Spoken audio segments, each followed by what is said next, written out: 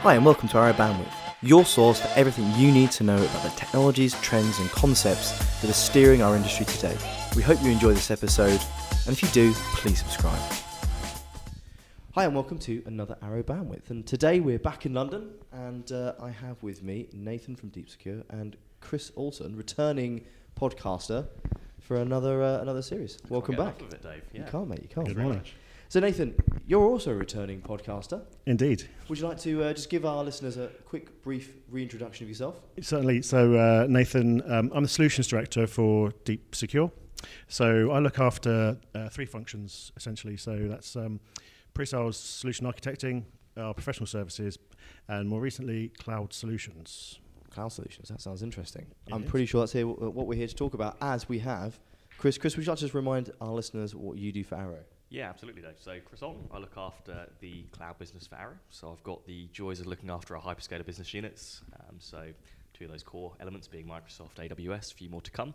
So, yeah, very interested in looking at market changes, types of partners, ISVs we're working with, and how they plug into some of our core vendors, Deep Secure clearly being one of those. Yeah, fantastic. So, some market context, right? So, we've done cloud podcasts now for, I couldn't even tell you, since day one. I think it was like our third podcast was, are we ready for cloud? And then we had ones around actually hybrid's the answer. And now I'd probably say we're tilting more towards, I think you could go fully public cloud if you wanted. But, I'm not in it every day anymore.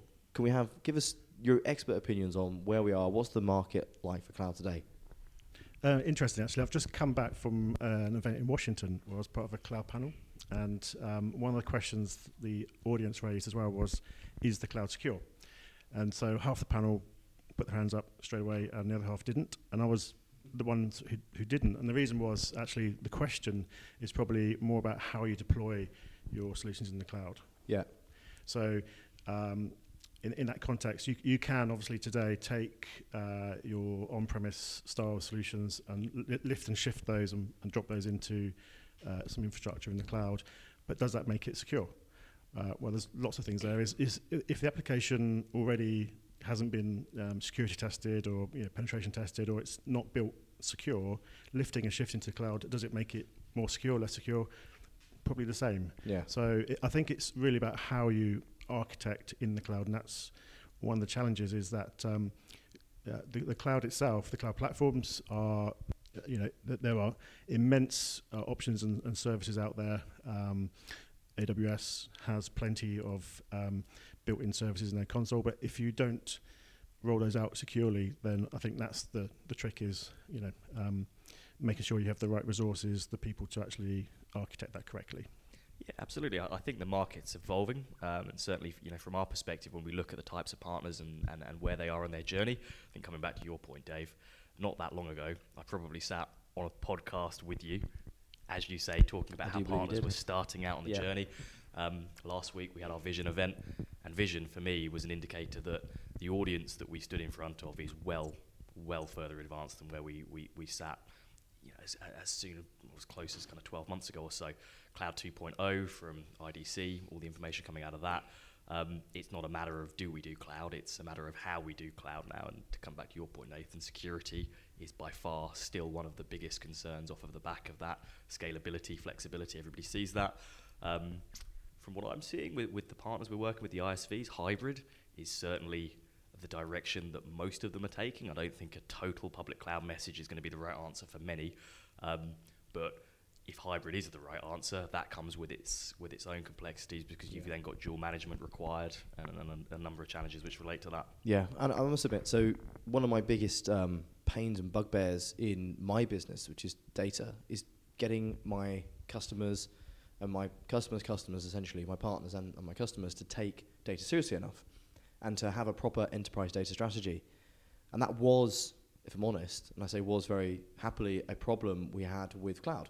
Take cloud seriously, but I really see now that all of our partners and all of their customers have an enterprise cloud strategy where they're not tactically sort of running up bills on Amazon with a credit card and sort of letting everyone just get on with it. They've got a proper enterprise strategy in place. They've got all the enterprise tooling around it. It's gone from a server and a bit of virtualization, and we're calling that a cloud, and then someone else is doing something on Now it's proper, everything's linked up. There's provisioning, there's automation, logging, monitoring.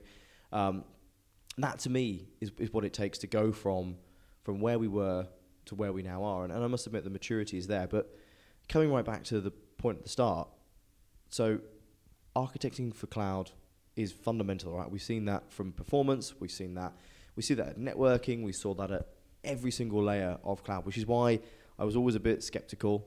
I appreciate things have moved on, and I'm probably not quite as up to date as I need to be, but I've always been very skeptical of these tools that just transition you into the cloud, and because it almost needed a complete redesign and a sort of, it wasn't really doing it justice. But to get to the point, security is still, for me, quite a dark art in the cloud. I mean, it's a dark enough art in the data center.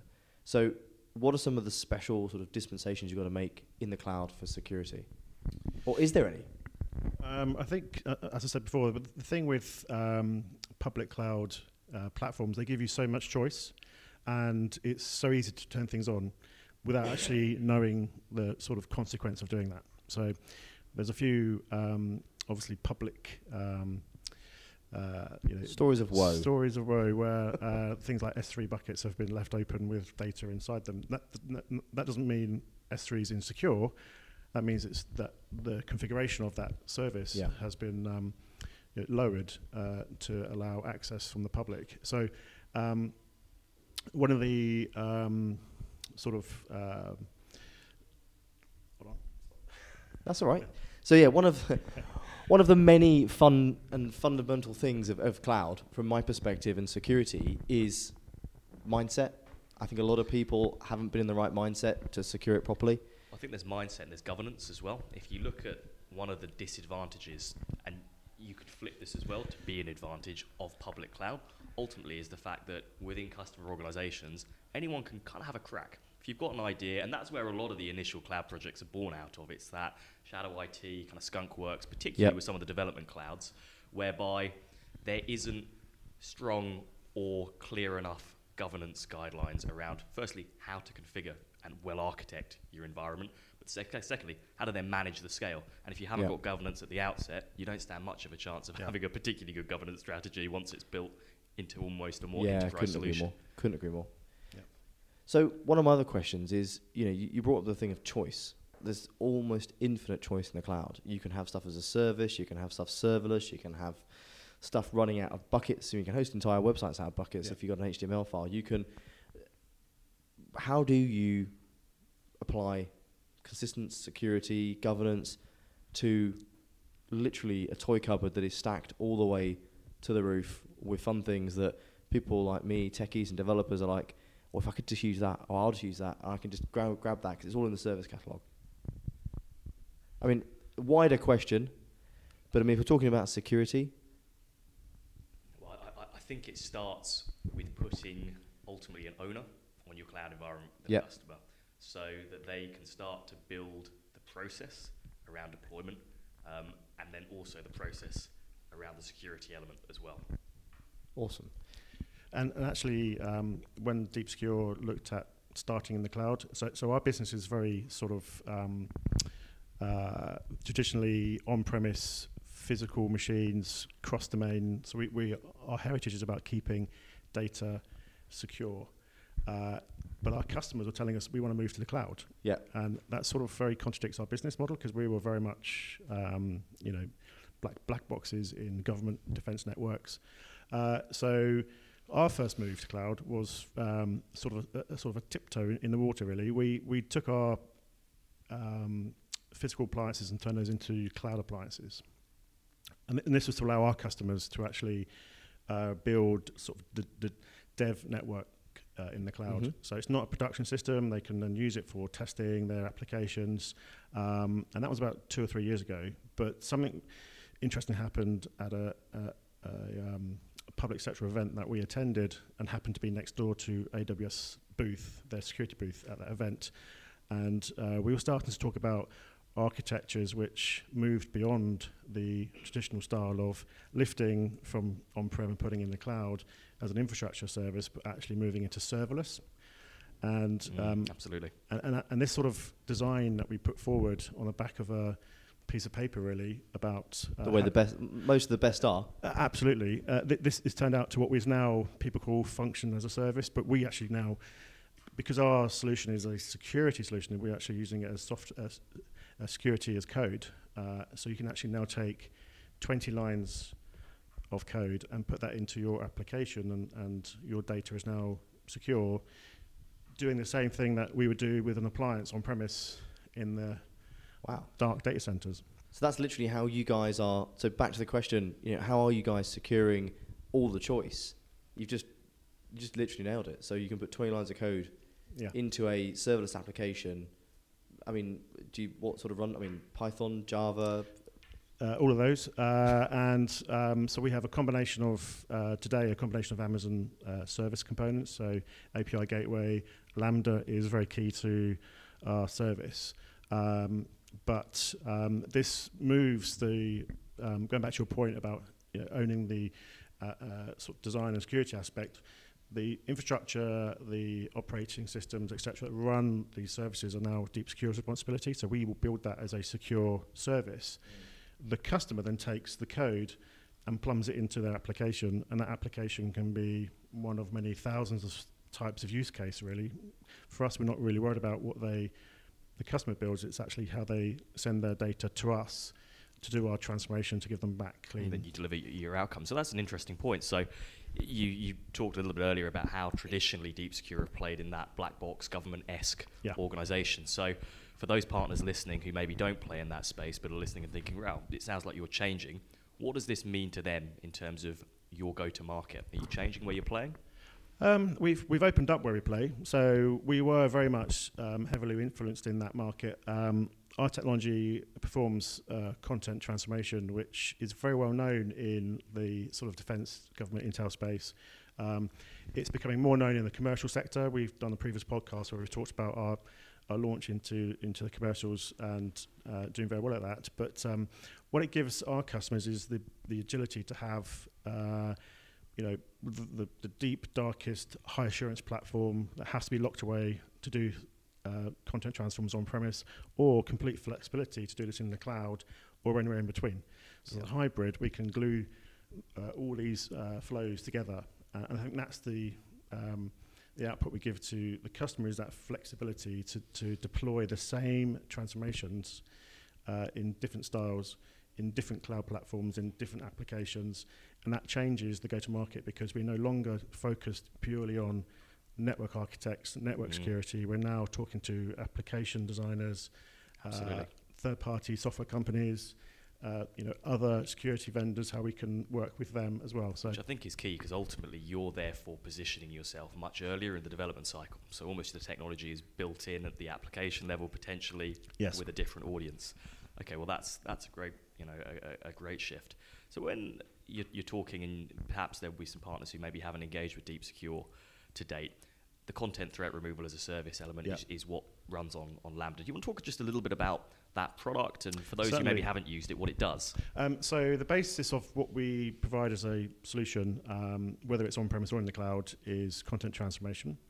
And essentially what this does is takes data coming in from a source, could be mail, could be web browsing. In the cloud, it could be a file going into an S3 bucket. We assume that content, that data is hostile, and we extract the information from that data, build new data, and put that information back in again. So what we deliver is what the user thinks is the original file, but actually it's brand new data with the information put back in. It looks and feels exactly like the original file. It does it really fast.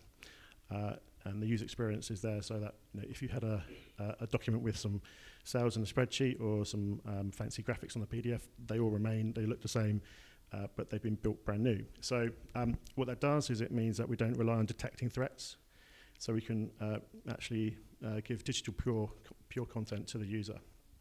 So we've taken that approach from the appliances on premise and turned it into a function in the cloud. So customers can actually then interface to that via an API. Okay. So today we have 3 APIs available. One uses an HTTP post, another uses a REST API, and the third one is built specific for Amazon S3 storage. So those are the three sort of offerings inside the CTR as a service. That sounds great. And from a compliance perspective, I'm sure there are a lot of people out there shouting, "Oh my God, my data is key. I can't let anybody else see it." When you take that data and you almost take it apart, analyze it, then rebuild it and send it on, Yeah. I assume you've put a lot of thought into what that means to ensure that that data isn't breached, it's looked after while it's with you, and that it's not being viewed by someone who ultimately the organisation wouldn't want it to be viewed by. Oh, absolutely. So we have controls in place from our service perspective. So the operations team, so our DevSecOps guys are really the only guys who have access to the service in the cloud.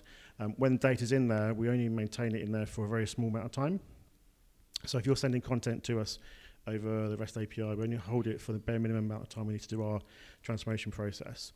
And then the original file is actually destroyed from our side. And then the actual architecture of our service, not only have we done a well architecture sort of baseline, we also have our service penetration tested to make sure we're not open to misconfigurations and so on that we've overlooked. So, we've been through all the checks. This is obviously running inside Amazon's cloud infrastructure, so they have their own governance in place as well. So, this is a secure service, and we ensure that the data is handled appropriately. We can also deploy this in regions specific to where the customer needs to operate. So right now we've built it in the US and the UK, but for instance, it can be built into anywhere that Amazon has their data center. Beauty of the hyperscaler platforms, I Yeah. think for any form of as a service, you can deploy it close to the data, particularly from a compliance governance standpoint. Yeah. That's a really powerful thing. Well, I'm gonna ask the same question I asked when we did the first podcast. And interestingly, you should mention it's valuable to have it near the data. Because obviously, if you're passing every single bit of data you've got through an external service or, well, a box, when you do it in hardware, in line, in a data center, on a 10 gig line, kind of isn't going to introduce a lot of latency. But obviously now we're in a web services world and we're posting either via REST or HTTP or, in S3. Are we trying to introduce an overhead? Is it an overhead? Once again, this is my lack of true understanding of the latest and greatest in the cloud. But I mean, is this acceptable or? So we actually did some tests on this because one of the questions we obviously get asked frequently is, performance. How fast is this? So if we can prove the efficacy, we can improve user experience. How can you prove the speed of the transformation service? Now, so the beauty of what the Amazon infrastructure and what Lambda brings to us is we can submit one file of, say, 5 meg PDF or 20,000 files of 5 meg to that service, and they all take exactly the same time to transform and deliver back. And that's because of the way that the infrastructure scales out automatically for us. So the only real latency is the connection between where the source data is coming into the service. So what you're saying is on high throughput applications in the cloud can actually be faster than on-prem because you're not limited by a finite amount of underlying processing power. Absolutely. And actually what a lot of customers now are looking at doing is going cloud first with their application. So rather than have the application on their data center calling out to the cloud, the actual application itself will be residing in Amazon or Azure. It doesn't really matter which cloud they're in because it's an API, so it can come from anywhere. That said, we are in the future looking at how we might use functions in Microsoft so we can become closer to where the transactions happen. Well, it makes sense to become hyperscaler independent, really, because obviously everyone has their little thing, and I suppose very much like a VPC in AWS, if you're running in that world and you want to bring it all in and not necessarily expose it publicly and have entry points or egress points in the cloud, you want it all to come back through your core data center, yet you want to take advantage of stuff in the cloud. This would be a really good way to be able to enable that. Absolutely, and also you may not want the cross-cloud charging as well. So there's that aspect too. Yeah, I suppose if you're going to send all your data out and back in again, yeah, that's going to cost you some money. Yeah. Yeah. So multi-cloud, clearly, great that you're developing technology across the different hyperscalers. In terms of the partners that you're looking to work with, the ISVs. Is there a particular subset that you think this works for? For example, if we were to take the 365 users of the world or the Azure workloads or the AWS workloads, what's the message out to those kind of partners? So we actually are looking at various different partners ourselves in terms of our cloud sort of go to market, I guess. We have the sort of advisories or the consulting partners who are very skilled up in the sort of security architecting in the cloud, let's say. And those guys are really taking our message out there to find clients who are moving to move their massive workloads into the cloud. So huge amounts of data need to go into the cloud. That's a great opportunity for Deep Secure to do a transformation of their content. So rather than moving potentially hostile, unknown, is this data clean or not? Yep. Well, I've scanned it, so it might be cleaned by an AV scanner. This transformation will actually guarantees that the data going into the cloud becomes clean from day one. So those sorts of projects are being scoped right now. We're also working with sort of more boutique-y partners, let's say, who are more agile and go out there and can grab, they understand cloud, they're building their own services. And actually, one of the interesting things about how the CTR as a service API works means it can almost really be white labeled for a MSSP really, and you can build your own services on top of that. And so we have this core function to transform data. If you look at us as being, we don't really like using the word, but the washing machine in the cloud, you confront that with any application. So a partner could build a mail application that calls out to this API to transform the content. So those sort of partners are, we're speaking to a few of those right now and bringing those on board. And then we have the bigger guys, and we mentioned O365, and certainly we are working with some of our close technical alliances to look at how we would almost OEM into their product, as it were. Yep.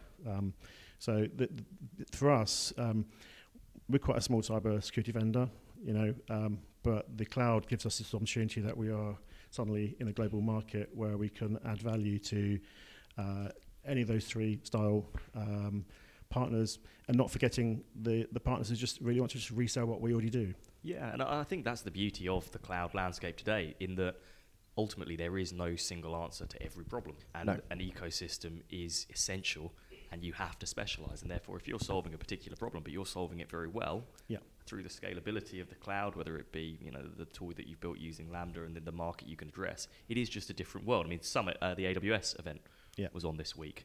25,000 people in London alone at that conference. They broke the DLR.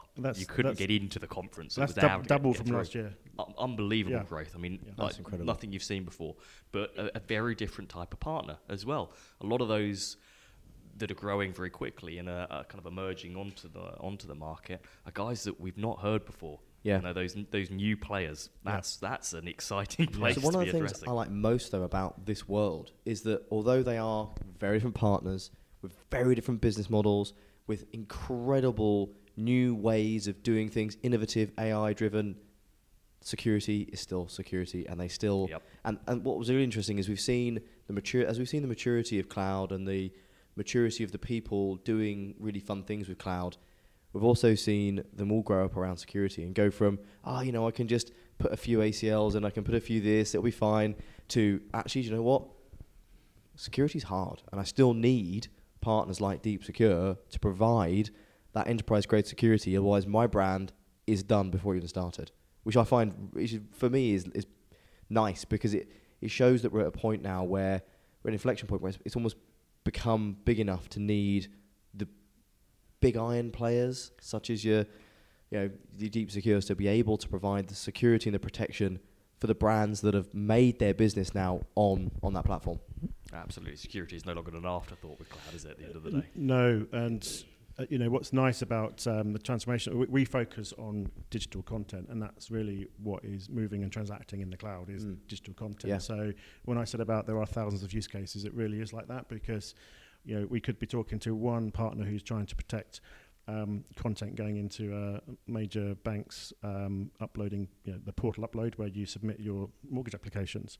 1 minute, the next minute we could be talking to a company that's building a solution that's working on employees submitting expenses. I'm sending in spreadsheets and photos of my expenses. They could contain threats. So Absolutely. The use case is just Do you know, one of the things we've never really done is we've never really found some really cool examples. That's such a good point. literally, when you're uploading any documentation from a website to a web server, you're essentially taking it from the dirty sort of world into the highly cleaned world. Yeah. No pun intended. But essentially, unless you've got a deep, secure service in the middle, you're just taking whatever anyone's giving you. Yeah. There was quite a nice presentation at one of the Amazon events about a year ago. It was a fintech event. And the Amazon had one of their customers present who had gone through a journey of shifting their application to the cloud, and they'd turned it all into a function. So they'd spent about a year building this new service, and it was to do with insurance. So you'd actually, as a consumer, have this application on your mobile phone, fantastic application front end, and the CISO from the organisation stood up and said, "Yeah, this is a fantastic thing here. We've got Lambda running all of this for our customers worldwide. So it's all about being charged on the process time that the transaction takes, but the service that they have in Amazon, which causes them the most problem, is their antivirus. And the reason is they've just lifted their antivirus service from on-premise and moved it over to the cloud, and they're running it in a VPC as an EC2, always on 24/7, and this is the most expensive part of the solution. Absolutely. So this is when I say about Crazy. when you want to architect something for the cloud, we're not necessarily working with network and security engineers. We have to think about the application and making sure it all folds in together. Yeah. No, looking at some of the workloads that we see, our partners moving up into the cloud and the vendors kind of focusing on, a lot of them still today tend to be net new workloads, because I do completely agree with you, and I think partners are starting to recognize it as well. It's not as simple as just a lift and shift of an application into cloud. So new things are being built, and I think this is where the evolution is really starting to find a bit of traction, in that these developers know they need to build security from the ground up, and that's why you're moving into a different type of audience, whereas the concept of trying to lift and shift is still a very difficult thing to do. And also I'd say that they've back to my last point, they've matured around the type of security they need. No longer is security something that they can just do themselves. I mean, in the early days, we saw people writing their own encryption. We saw people, trying to use security through obscure. It was just a nightmare. Yeah. And they're all going, well, the problem was, I think, in my own mind, and this isn't the question I want to ask, this is more of a comment, there was disproportion between the cost of the service they were running and the cost of the security they were paying, or the cost of the traditional security suppliers to secure it. When you're only paying pence for the service, yet you're paying tens of pence for the security, it was quite disproportionate. And people were like, well, this isn't, the economics aren't balancing in my head. Whereas I like to see that it's all making sense now. Which brings me on to my actual question, which was, now I'm not going to ask you how much it costs, because we said we wouldn't, but I'm really fascinated to understand. Obviously, we're living in a new world. Yes. Have you evolved the way that you actually charge? Are you charging per request, per put, per... It's actually done on the volume that you send to us to be transformed. Okay. So flexible metrics, basically. It's flexible, and it really is. We looked at the way that we could handle it with the cloud, and we went through things where we said, well, would we do it per page that you send? Well, the problem with that is, one customer might send us documents which are very light in terms of it's just text, and another customer might send us these very complex images and structures that we have PDFs to. And all sorts. So that wouldn't really be fair on. No. So really, the only way we could do it in a fair way was to do it on the volume. So if you're a finance house, which you have a regular flow of content coming into your portal, which you're consuming content from the outside, you would have a good gauge as to what volume's coming in. So we'd use that as the marker for then providing your service tier, really. So that's how we do it today. As I said, if a partner works with us and they want to build their own service on top of that, then they would look at how they want to charge their customer, and it might be, for instance, it could be a mailbox per mailbox type charge, or absolutely. So on. But I think the critical element there, and it's something that so many vendors haven't got right. So it's great to hear that you're on track with it. Is that for those ultimate companies that are building a service on top, they need to build their customers in a way which is simple, outcome based, and they can't do that if they can't have a licensing model from the technology which sits behind them, which enables them to be as flexible with their billing model And ultimately, those who are flexible and can bill monthly in the way that businesses expect to be charged now, they can scale up, they can scale down, they can be ultimately in a position whereby their budget is flexible as well. They can try things out. Yeah. That is the core principle of, or one of the core principles of why ultimately cloud-based or as a service-based technologies are working. But if you as a vendor aren't delivering that flexibility to those who are taking it on as a service, that's a real challenge. Yeah. But then there's also an argument to say choosing the right flexibility options. Yes. So one of the things I liked there was my immediate thought was this is probably a per API call type thing. But actually, whereas a lot of services work in a per API call way, what you're pulling down and what you're putting up is very quantifiable. Yes. But actually, when you've got literally something that you're putting up, which is as long as a piece of string, it's really nice to see you put some thought into that and actually not just gone down we've deployed it as a REST, so we'll just have it as a REST. Yeah. Makes a bit more sense. Yeah, and that also gives us flexibility with our APIs, because one of the things we also looked at is we have 3 APIs today, as we said. Personally, I think the S3 API is going to be very popular because that's one of the top 3 services inside Amazon. Most applications at some time touch S3, so our API wraps itself into the S3 service, and we pull content out of that and transform it. So, but we also have made sure that our platform can expand with new APIs as customer demands.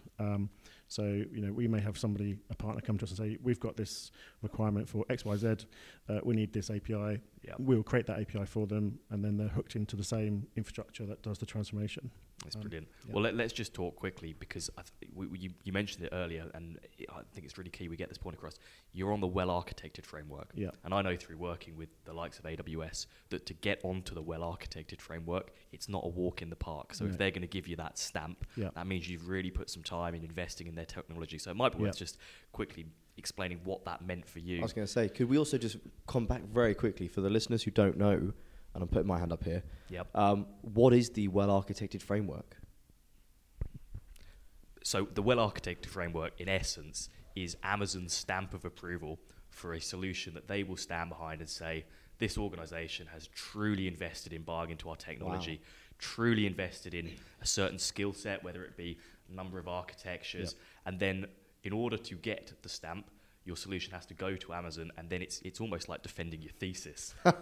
You have to defend every element of your solution. They really build. go for it. Oh, they really go for it. So to have that stamp is a real achievement. It is quite a tricky process, and we get audited by Amazon in our process.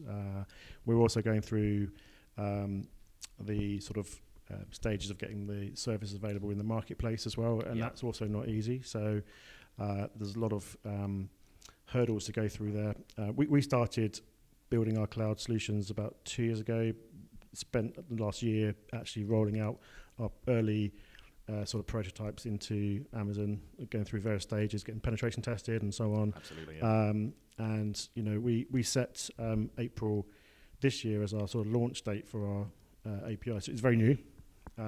So it really is sort of, it's just arrived. So you heard it here first, people. There we go. Exclusive. So we're now ready for, we've set up for the partners, free tier, so they can actually play with it. Because one of the things which is obviously important is, in the old days, you would sort of get a loan box from the distribution, and then and it would sit in the data center as a doorstop for 4 weeks. Shitting about, waiting for someone to plug it in. You'd brush the dust off and come pick it up. Yeah, I remember that really successful way of selling. So we had to create something which we could still do that with, and we have this free tier, which is you get all the functionality of the API.